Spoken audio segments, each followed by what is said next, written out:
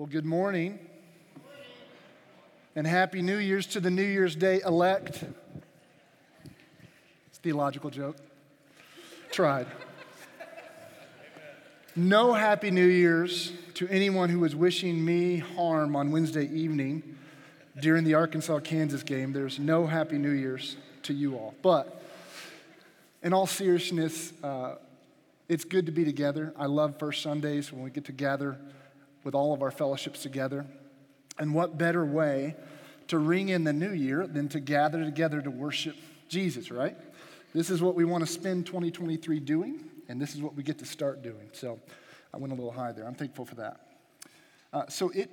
It's our practice as a pastoral team to set aside the first 2 weeks of the year to kind of remind ourselves of some foundational spiritual disciplines that are key to our health and our growth, our spiritual health and our spiritual growth as we start this new year. This week I'll be focusing on prayer, and next week we'll get to hear from Pastor Andy on the Word. And there are many spiritual disciplines, rhythms, habits, whatever your choice of word is, it's okay, that we could focus on and that are good. But through God's revelation in Scripture and through church history, it's clear that prayer and the Word are really the structural walls of the spiritual house that God is building us into. If they are absent from your life, then your spiritual life will crumble. So we think these two, the prayer and the Word, are so important that we want to dedicate the first 2 weeks of the year to them annually. So we'll do this today and next week before we jump into our first sermon series of the year. But let me pray as it's appropriate this morning before we start. Father, as we begin this time in the Word, we know that we come needy.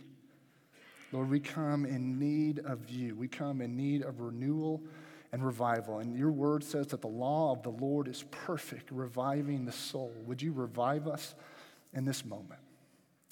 Lord, we are a people of unclean lips. Among a people of unclean lips, would you touch us, Lord? Cleanse us, purify us, speak to us, for your servants are listening. Amen. So there are two pictures of prayer that I want to give us before we turn to our primary text for this morning. And there are two pictures that both encourage me but also convict me when I think about my own prayer life. The first comes from Exodus 33. At this point in history, Moses is the leader of the nation of Israel, and God has brought the people out of Egypt. He has made a covenant with them to be their God, and he's instructed them to build the tabernacle, the tent of meeting, the place where God's presence would dwell amongst the people and amongst their camp. And Exodus 33 tells us that whenever Moses would go into the tent of meeting, the people would stand outside their own tents and bow down and worship as they saw the presence of God come down like a pillar of cloud.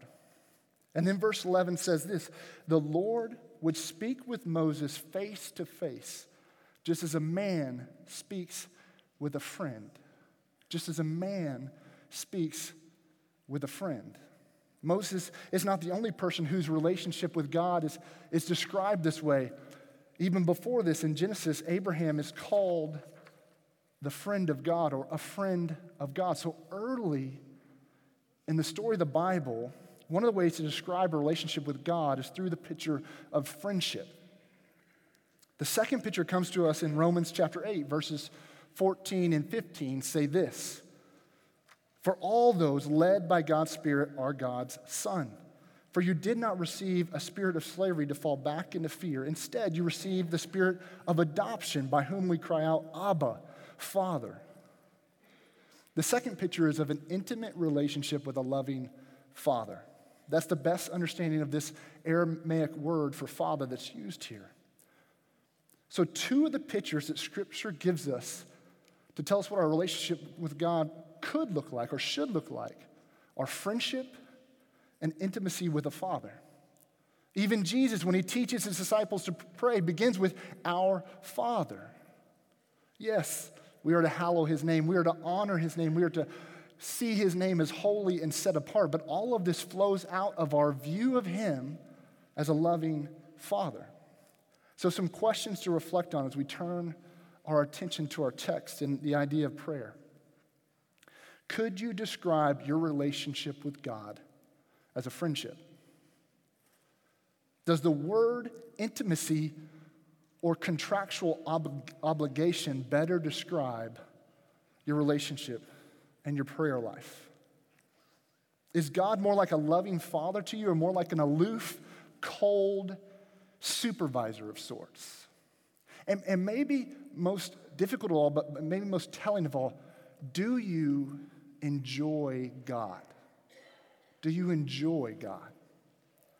However you answered those questions, if you desire to grow in Christ this year, to start to see your relationship with God more like a friendship, an intimacy with a loving Father, then your prayer life is a foundational aspect of that growth. And to help us think about prayer, I want to turn to Psalm 63. The Psalms have been called the prayer book of the Bible. Others have called it the Bible school of prayer. So if we want to know what prayer is and how we should pray, the Psalms are a great place to start. And let me be clear about my intentions, because I know there's a list of things we could go into about prayer. I am not trying to teach us everything about prayer this morning. I'm not even trying to teach us most things or even some really important things. I simply want to get us thinking about some aspects of prayer that I think are often misunderstood or overlooked, which I think are ultimately key to developing a rich, soul-nourishing prayer life. And as we look at David's words in Psalm 63, I want us to see three things. I want us to see the reality of prayer, the reward of prayer, and the refuge of prayer. Shout out to Andy. The reality of prayer, the reward of prayer, and the refuge of prayer. Let's begin by considering the reality of prayer. Read verse 1 with me.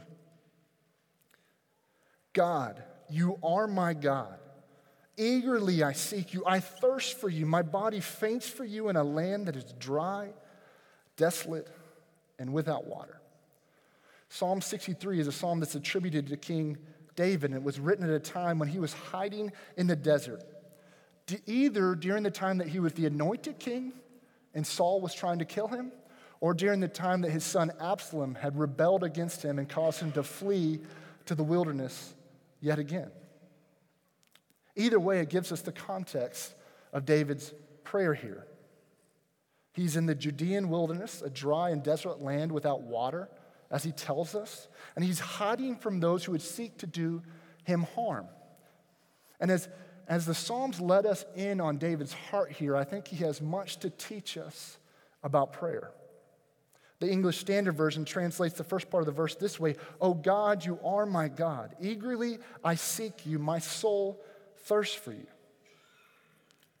And here's what I want us to understand this morning. We may not be in a literal wilderness, hiding or fleeing those who would seek to do us harm.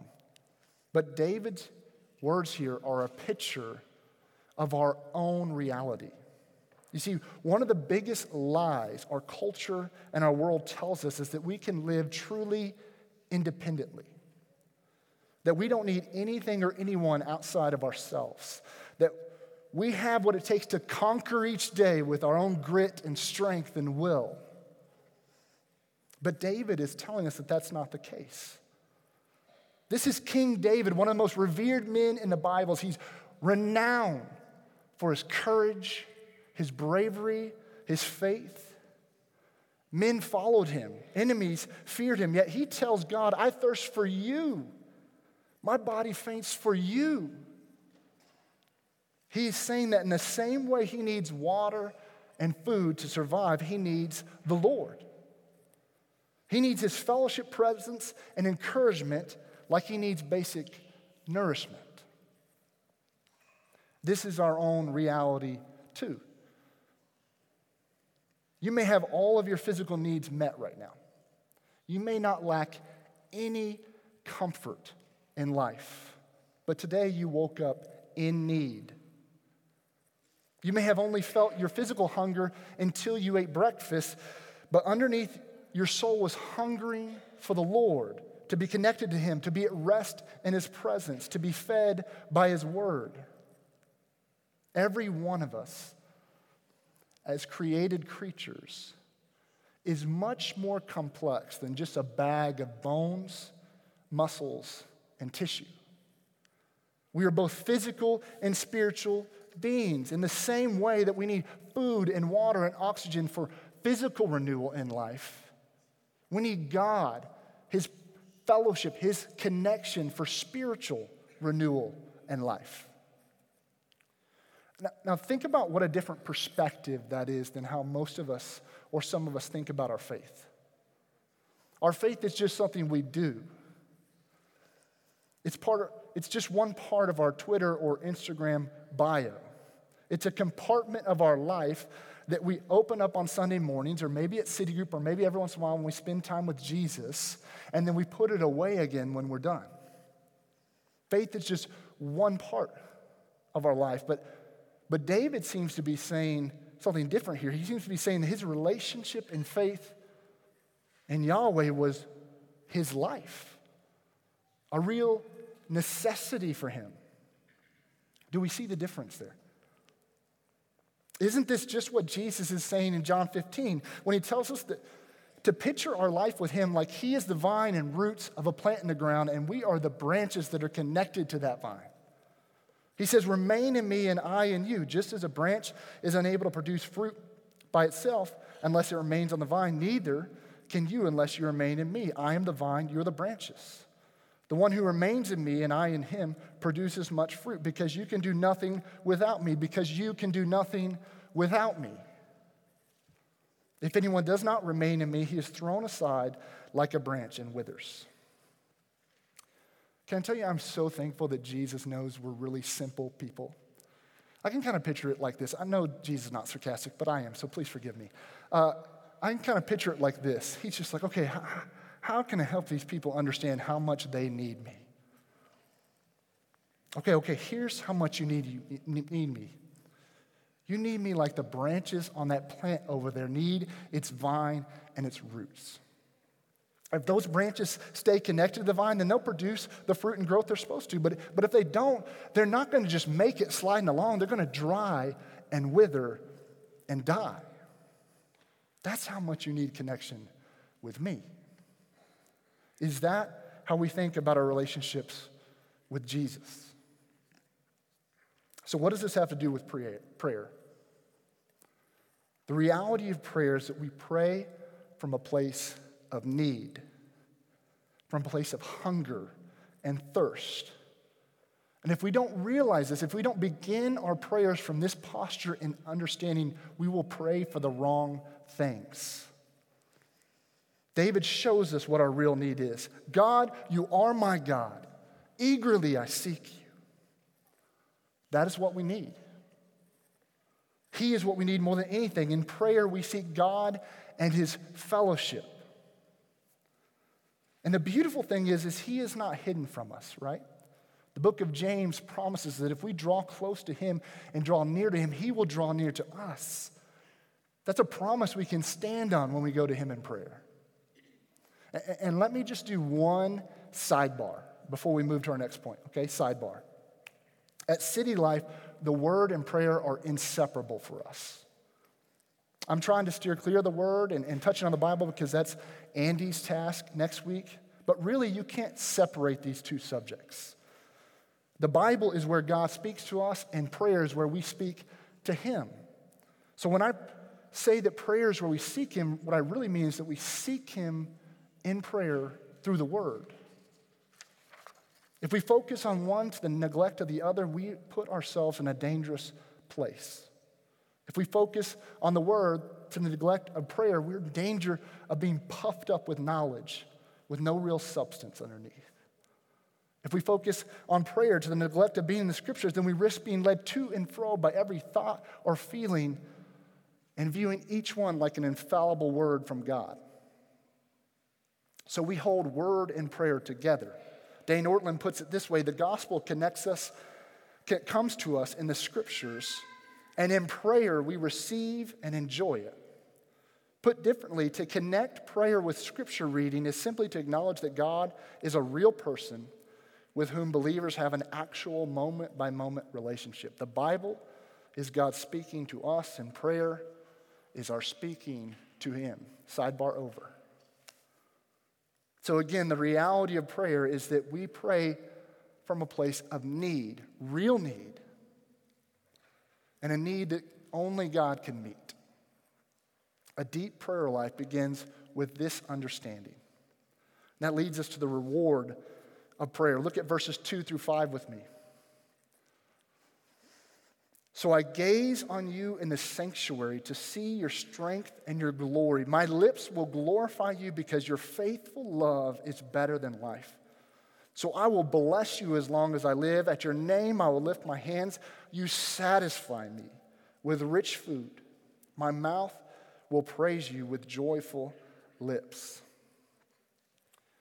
David moves from his place of need, from his hunger and his thirst, to remembering the fellowship of the Lord that he has experienced in the past. You can't see it as clearly in the Christian standard, but really that verse is in the past tense. The first verse, verse 2, begins in the past tense. The ESV translates it this way.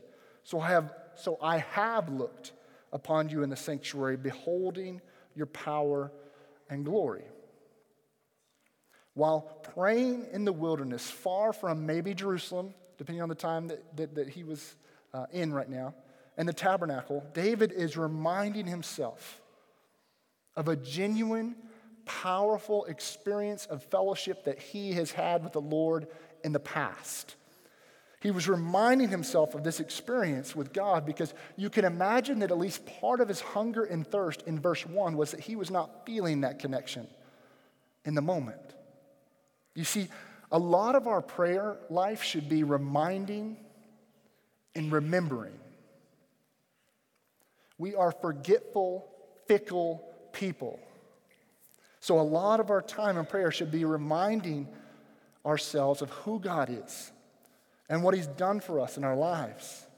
Look what happens when David does this. He is moved to say, because of your steadfast or covenant love is better than life, my lips will praise you. Because your steadfast love is better than life, my lips will praise you. David's prayerful remembering causes him to worship God for His faithful love that He has shown towards him. Your love is better than life. We could meditate on that phrase all day, like a cow chewing cud. We could not get to the bottom of that if we chewed on it. And I just ask you, is that your view of God's love this morning? If not, can I encourage you to spend some significant time in prayer, remembering who God is and what He's done for you? A lot of prayer is remembering. David's worship continues into verse 4. So I will bless you as long as I live. In your name I will lift my hands. Now listen, don't forget David's prayer or David's context and situation when he's praying this. He is in the desert, probably hiding out in a cave, trying to escape those who want to kill him. If I was him, I don't know that my prayers would look like this. David doesn't even know how long he will live. He doesn't know if he'll ever actually sit on the throne again or be in his rightful place again. But still, he worships God. Still, he praises His name. Still, he seeks Him in prayer. How can this be? Because David knows what his real need is. He knows what the real reward of life is. Look at verses 5 and 6. You satisfy me with rich food. My mouth will praise you with joyful lips. When I think of you as I lie on my bed, I meditate on you during the night watches. The first part of this verse can be translated, my soul will be satisfied with fat and rich food. There's supposed to be a visual here, people, and it ain't kale, okay? Fat and rich food. This is a statement of confidence, of assurance for David. Despite his current circumstances, despite his current hunger and thirst, despite the fact that the night watches are the most vulnerable part of the day, David believes confidently that as he seeks God in prayer, as he thinks upon him upon his bed, that God will satisfy him with himself. Can I tell you that Christians have a superpower? We do. We have a secret weapon that we can access at any time that no one can destroy and no one can get to even if they try. What is it? What am I talking about? I'm talking about the truth that real satisfaction, true soul satisfaction, can come from God alone. That's the secret ingredient to abundant life. Not money, not stuff, not comforts, not people, not fame, not security, but God himself and God alone can truly satisfy us. How is this a superpower? A secret weapon. Think about it. Because David knew that God was his real need, that he alone could satisfy him, he could praise him in the wilderness and in the midst of his life being in danger. He could be truly satisfied, and he didn't need a throne or safety to find it. This is how martyrs throughout church history have gone to their end with smiles on their face and singing hymns. This is how our brothers and sisters in the underground church in Asia and the Middle East and elsewhere around the world can still praise God with joy in the face of oppressive governments. Because they know that his steadfast love is better than life. And they know that as they eagerly seek God, he will satisfy them. Think about how significant this truth is for each of us, no matter our circumstances. This means that the stay-at-home mom, in the midst of chaos and snotty noses and a messy home, can find true satisfaction. This means that a person who is in a job that feels like a dead end that they just despise can be truly satisfied. It means if you find yourself in an unexpected health crisis or sickness, you can access a satisfaction that your failing body can't touch. Because of this truth, we can praise God in the worst of circumstances. So God himself is the reward of prayer. But we so often miss him, don't we? I was struck to the heart by Pastor John Stark's comments on this psalm. He says this: all of us keep things in our lives that dampen our hunger for God, so we never feel the deep hunger pangs of our soul. We are always full, but never satisfied. Always full, but never satisfied. And if that doesn't describe so many of our lives, we can't recognize our soul's hunger for God or the thirsting for fellowship because we stuff our lives full of stuff, of entertainment, of media, of pleasure, of drink, thinking that that's what we are really longing for. See, we pray to receive certain things, certain relationships, certain circumstances, because if we could just have those things, if we could just have that, then we could be satisfied. Always full, but never satisfied. What things in your life dampened your hunger for God in 2022? How might you order your life in 2023 to keep yourself aware of your hunger for him? How might you remind yourself that he alone satisfies? One suggestion might be to regularly practice fasting alongside praying in your life. You can start this really small. It might just be one meal, one day a week. But why do we do this? We do this because as we start to feel those hunger pangs, we can pray things like this: man must not live on bread alone, but on every word that comes from the mouth of God. Or as I start to feel the hunger because I fasted from lunch, I say, Jesus, you are the bread of life, and I know that no one who comes to you will ever be hungry or thirsty again. Or maybe simply, Lord, I feel it right now, but I hunger and I thirst for you alone. God is the reward of prayer. When we eagerly seek him, we can be confident that he will satisfy us truly. He is the treasure. Finally, let's consider the refuge of prayer. Verses 7 and 8 read this way. Because you are my helper, I will rejoice in the shadow of your wings. I follow close to you. Your right hand holds on to me. See, David knows that real safety, real security, real help are found in the shadow of God's wings. The picture here is of a mother bird putting her wing over her babies to nurture, to protect, to provide, to train them. I'm reminded of Jesus' words in Matthew 23:37. Jerusalem, Jerusalem, who kills the prophets and stones those who are sent to her. How often I wanted to gather your children together, as a hen gathers her chicks under her wings, but you were not willing. Listen, God will not force us under his wings, even though he knows it's the best place for us, even though it's the only real place of help and safety. No, we place ourselves under his wings as we surrender and submit to him. As we in prayer humble ourselves before him, acknowledging our need for help and ask for it. The refuge of prayer is daily, moment by moment surrender to God. There is truth in that cliche phrase, let go and let God. You see, David knew that God's right hand was what was truly upholding his life. The only reason David had been anointed king was because God had willed it so. The reason David was safe from Saul or Absalom was not because he was good at hiding, it's because God's right hand was protecting him, providing for him, and sustaining him. So David's only role was, as verse 8 says, to follow close to God.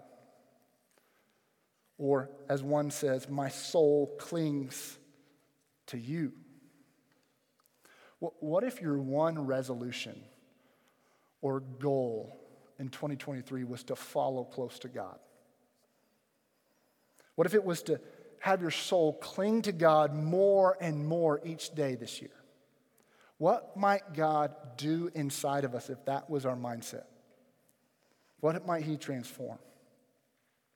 So what does it look like to follow close to God in prayer? There's a book called The Practice of the Presence of God. It's by a monk named Brother Lawrence, who lived in France in the 1600s.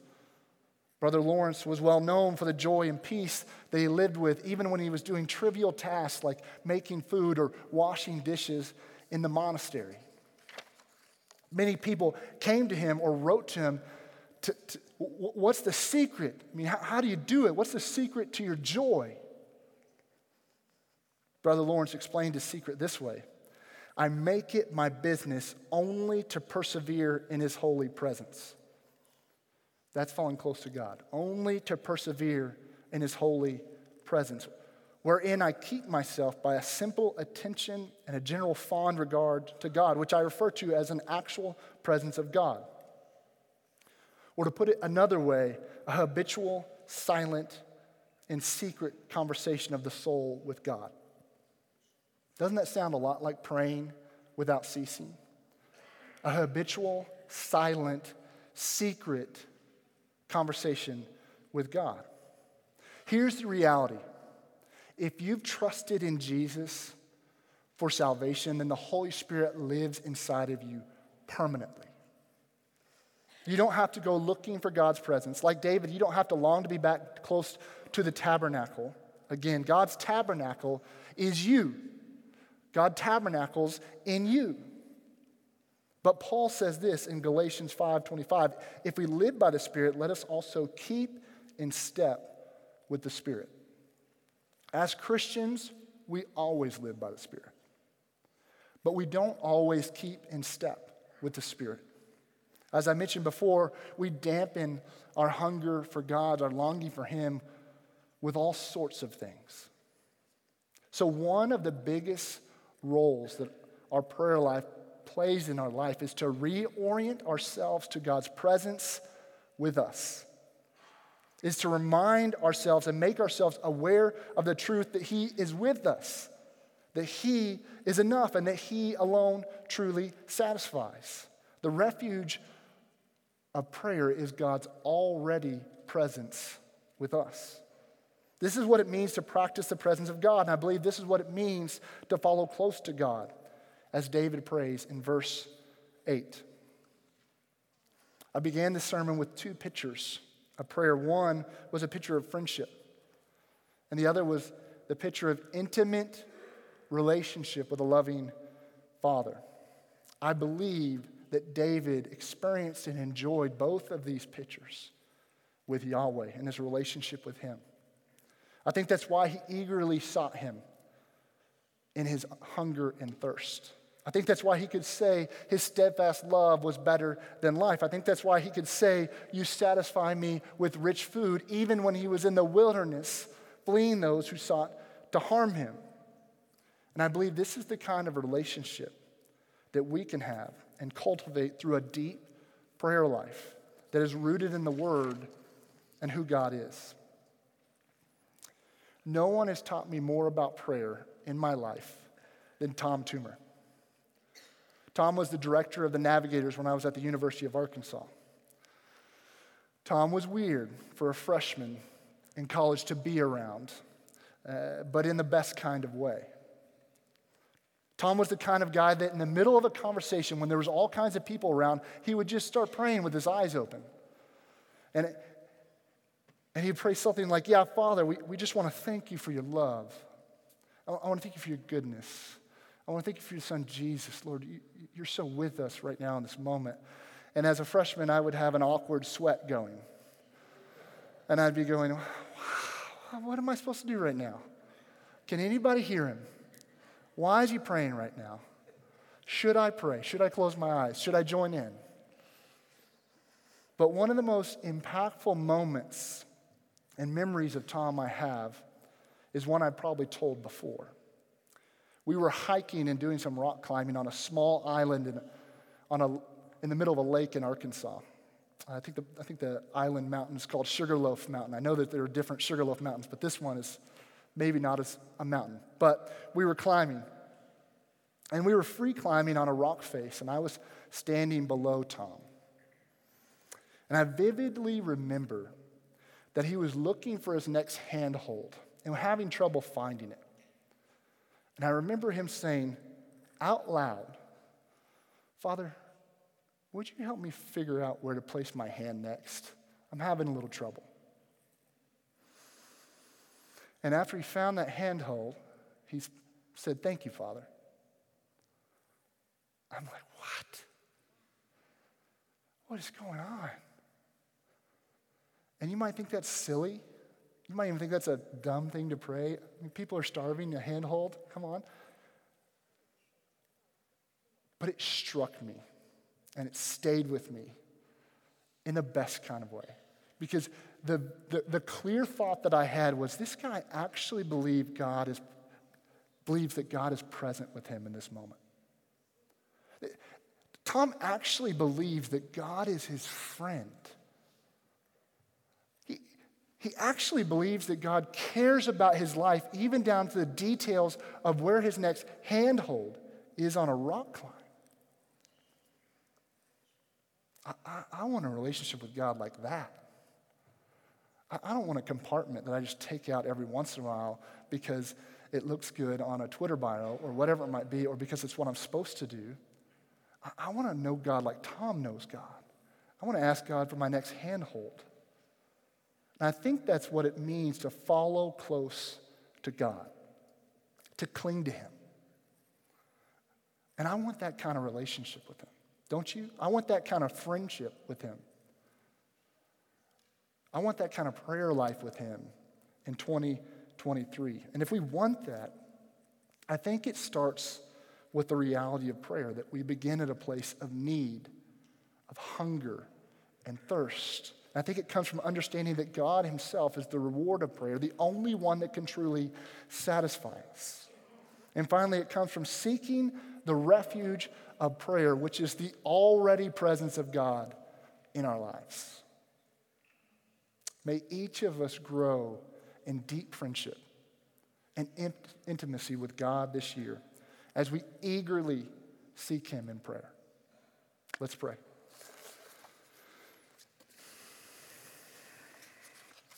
Father, thanks for men like Tom who have taught me more about prayer than any book could. Thank you that we have access to you because Jesus died on the cross. He opened the curtain. He went into the Holy of Holies before us to make a way for us to have direct relationship with him, with you. God, we want to be people who follow close to you this year. We want to eagerly seek you, Lord. We want to admit that we hunger and we thirst for you, Lord. And would you, Lord, this year in 2023, maybe for the first time ever in some of our lives, satisfy us as with rich food. Show us, Lord, that Jesus alone can truly satisfy. We love you. God, we need you. It's in Jesus' name we pray. Amen.